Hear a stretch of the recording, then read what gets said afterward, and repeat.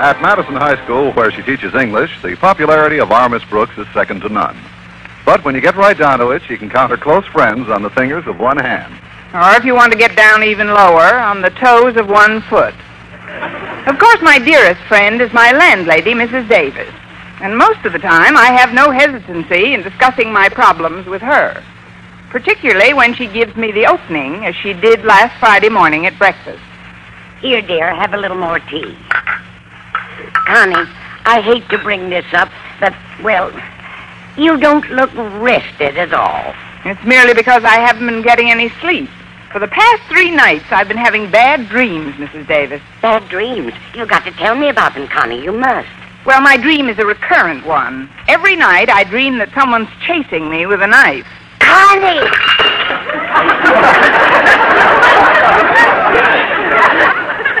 Perhaps it's something in your subconscious, something in your past that'll explain your psychopathic fear of knives. Well, what's psychopathic about it?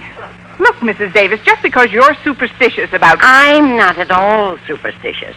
I'm a completely practical woman who believes in being prepared for the future. Now, where did I leave my fortune-telling cards? In the silverware drawer on top of your Ouija board. Oh, yeah. Oh, here they are. I'll mix them up just a bit. First card, Jack of Diamonds. That's good.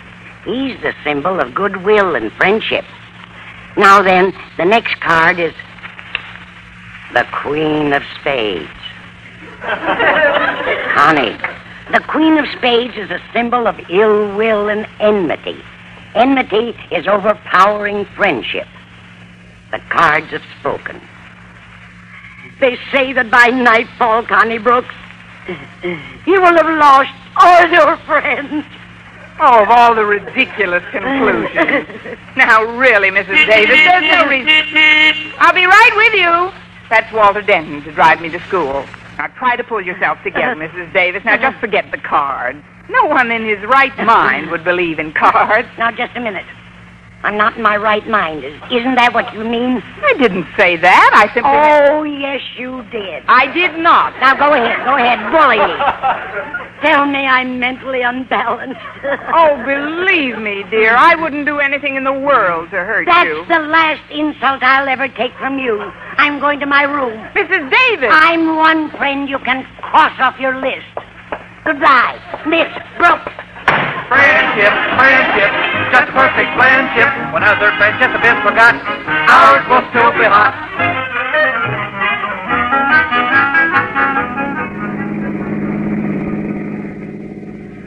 Glorious, glorious autumn. Awake ye songbirds and serenade the sallow sun.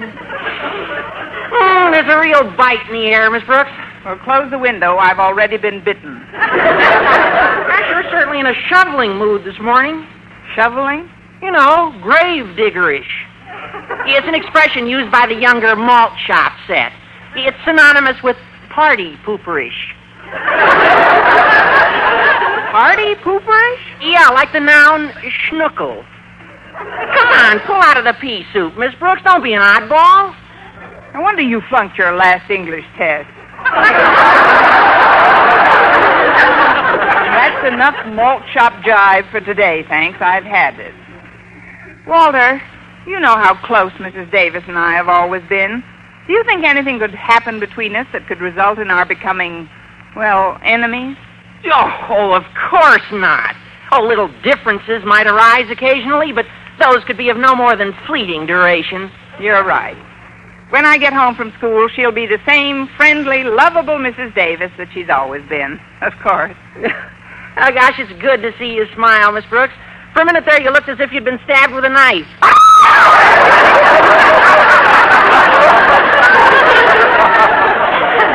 Holy cow, what did I do now? That word knife, I guess I'm allergic to it, Walter. I've been having a recurrent dream lately in which someone is chasing me with a knife. Someone? A man or a woman? I never stopped to ask it. Maybe it's Mr. Boynton. He showed you his new scout knife last week, you remember? Maybe that's sticking in your subconscious. No, he put it back in his pocket. I suppose I could be wrong, but you... Oh, here's the school, Miss Brooks. I'll pull up and let you off in front. Well, thanks for the lift, Walter. You're a true friend. Day after day, month after month, picking me up to drive me to school. Just a minute, Miss Brooks. I thought we might discuss this matter at lunch, but since you brought it up, I may as well break it to you now. This is the last time I'll be able to drive you to school. The last time? I don't understand. Well, I'm a growing boy, Miss Brooks, and I need my sleep. So I figured out that if I don't have to pick you up in the morning, I can grab off an extra 10 minutes to shut-eye. So, at last you've revealed yourself in your true colors. Huh? If you think more of a little sleep than you do of me, then you're no friend of mine. Goodbye, Mr. Denton. Mr. Denton? Friendship, friendship, just a perfect friendship. Well, superstition or not, Mrs. Davis's prediction that I would be friendless before nightfall was turning out to be awesomely accurate. The score was 2 down, Mrs. Davis and Walter Denton, and 1 to go, the one being Mr. Boynton. However, shortly before noon, I was summoned to my principal's office. Good morning, Mr. Never mind that. I summoned you here to discuss the chair you rammed against the wall yesterday. I hold you personally responsible for the damage. $20, please. Hand it over. $20? $20? Mr. Conklin, I'm going to be perfectly frank with you. I'm going to open my bag, empty it on your desk, and show you all the money I have in the world. Empty your bag on my desk?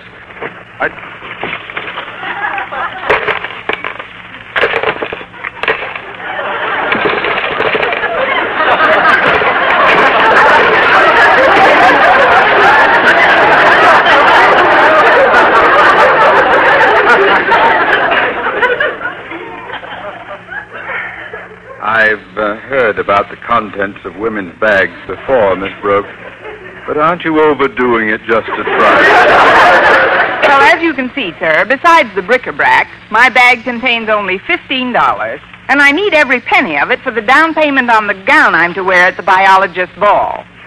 5, 10, $15. Thank you very much, and good day. Huh? You can owe me the other 5. Now shovel this female folly back into your bag and run along, Miss Brooks. Just a minute, sir. You've got to give that money back to me. If I don't get that gown, I won't be able to go to the ball. Mr. Boynton's going as Romeo, and I'm going as Juliet. Well, get off your balcony, Julie. You've been grounded. Now, this discussion is closed. Is that clear? Yes, sir. Quite clear, sir. I am sorry about the ball, Miss Brooks. Too bad. You'd have made a wonderful Juliet. Ah, Juliet, the loveliest flower in all Verona. Fair Juliet, who found love sublime only to die by her own hand, stabbed with a knife. Friendship, friendship, just a perfect friendship. When other friendships have been forgot. Shut up!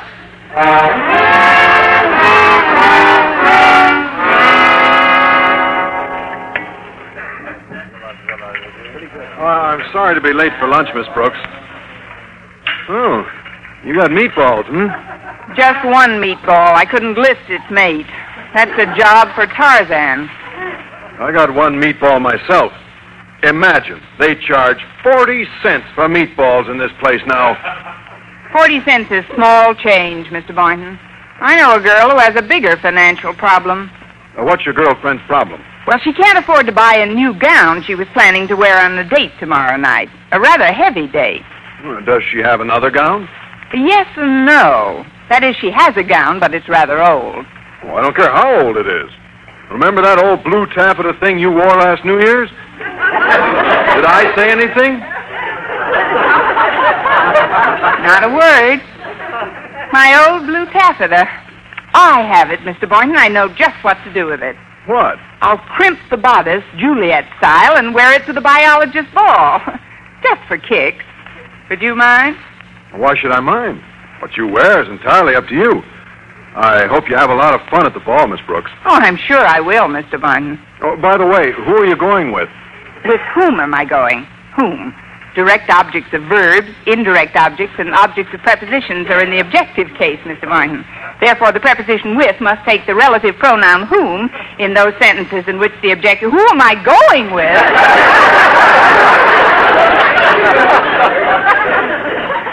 Yes. As I stated in the note I sent to your classroom an hour ago. I wasn't in my classroom an hour ago. I took my class to the library. What note? I didn't get any note. Well, then I'll explain.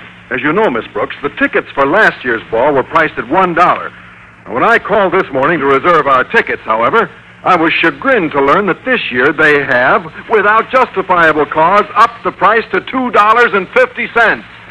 Well, I certainly wouldn't want to shell out $2.50 for a ticket, Miss Brooks, so I decided that I'm not going to the ball. Oh, you dropped your silverware, Miss Brooks. Here, I'll pick it up for you. Mr. Boynton, we had a definite date. I think you're being very unfair. Unfair? If you had my interests at heart... I did have your interest at heart. I didn't want you to pay $2.50 for your ticket either.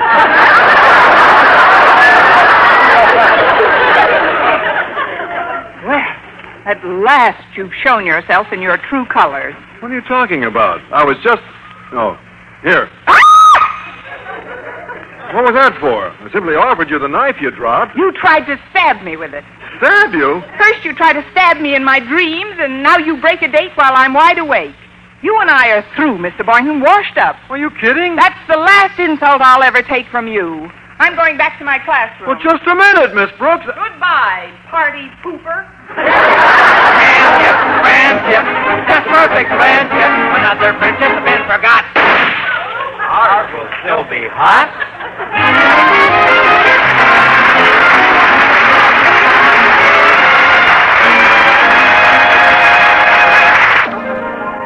Well, after I lost my last friend, I finally came to a definite decision. Shortly after making it, I ran into Harriet Conklin in the hall. Going home for the day, Miss Brooks? Not for the day. I'm going for keeps, Harriet. For keeps? I'm tired of this school and certain people in it. Oh, not you, Harriet. You've been very sweet. I'm going to miss you. But, Miss Brooks... Think of me once in a while. Bye now. Miss Brooks. Hey, wait for us. I have nothing to discuss with you, Walter. When certain people do things to hurt me, I want no part of them. If you'll excuse me now. Move along, then. Move along. No loitering in the halls. You know my rules concerning How would loitering. you like to go take a flying leap at the moon? What's that? You heard me. I don't have to kowtow to you anymore, Mr. Conklin. You'll find my resignation on your desk. Resignation? Well, Miss Brooks, come back. Miss Brooks. Gone like a shot. Gad. Good English teachers aren't easy to dig up. I wish I could think of something to change her mind. Well, she intimated that certain people did things to hurt her. Maybe one of us is the certain people she meant. You're right. And you're the one she was looking at when she said it. What did you do to Miss Brooks, Danton? Well, don't blame me. You're the one she was looking at. Come clean, Mr. Conklin. She wasn't looking at me. She was, too. She was looking at Boynton. What have you got to say for yourself, Boynton? How'd you like to go take a flying leap at the moon? Friendship, friendship, just perfect friendship. When other friendships have been forgotten, mine'll still be hot.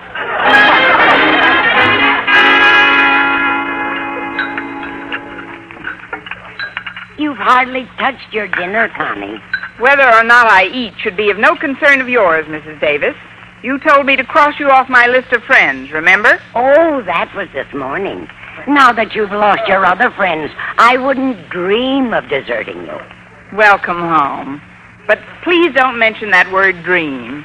It's incredible the way things worked out, Mrs. Davis. The knife bit in my dreams, and then losing my friends as you predicted. I'm sure that part was coincidence, and yet I won't rest until I find out what's causing those dreams. Someone's at the door. I'm going to my room. Whoever it is, I'm not in, Mrs. Davis. I don't want to see anyone. All right, dear. Why, Mr. Boynton. Good evening, Mrs. Davis. I'd like to see Miss Brooks if she'll let me. She'd love to see you. You just make yourself comfortable, Mr. Boynton. I'll go fetch her. Connie, Mr. Boynton's in the living room, and he'd like to see you if you'll let him. I'd love to see him. What's the matter with you? You're smiling. Oh, it's wonderful, Mrs. Davis. I don't want to sound like a Pollyanna, but I've just eliminated one of the major barriers on my road to happiness. What? I'll explain later. Now, if I can just make up with Mr. Boynton. That won't be difficult. He's the picture of remorse. Oh, well, then I'll let him make up with me. Off goes the smile, Mrs. Davis. Hello there, Miss Brooks. Oh, Mr. Boynton. What do you hear from the guinea pigs, Doc? Miss Brooks, I've been thinking that there's something I'd like to say to you. There is absolutely nothing you can say, Mr. Boynton, that could possibly be of any interest to me. Miss Brooks. Yeah.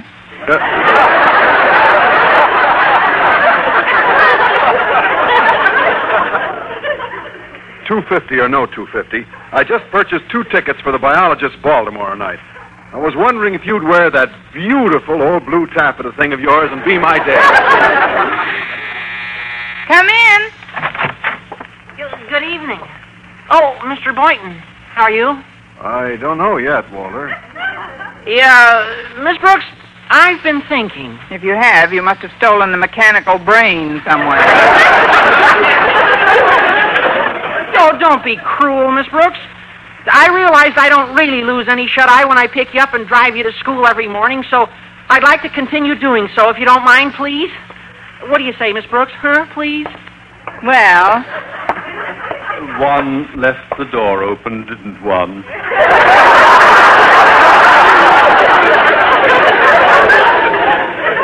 Good evening, Mr. Conklin. At ease, at ease. Ah, Miss Brooks, dear Miss Brooks. You know what I did, you naughty little girl? Well, I tore up your letter of resignation. Yes, I did.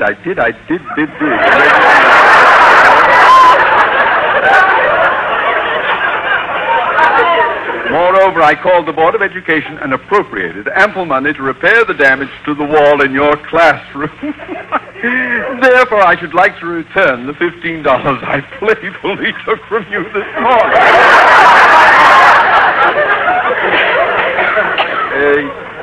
You will accept the money and let bygones be bygones, Miss Brooks? I believe I can answer all 3 of you boys in one crisp sentence. Mr. Boynton, you may take me to the ball. You may continue picking me up for school, Walter. And Mr. Conklin, hand over the 15 fish. $1. I heard everything, Connie. Now you can buy the new gown for the ball. Of course, you don't have to wait until then to date her, Mr. Boynton. While I'm fixing a snack for Walter and Mr. Conklin, why not take her out to a movie? Well, that's a splendid idea. Yes, isn't it? They can wait for a minute for the snack, Mrs. Davis. Come and help me get my things. Excuse us, folks. I'll get your coat, dear. Meanwhile, you can explain what you meant when you said you discovered what's been blocking your path to happiness. I was referring to those dreams in which someone's been chasing me with a knife. Those nightmares are gone, Mrs. Davis, gone for good. Then it was something in your subconscious, wasn't it? Oh, definitely. You see where the covers are off my bed? Yes. Well, take a good look at that bed spring sticking through my mattress. That's what was stabbing my subconscious.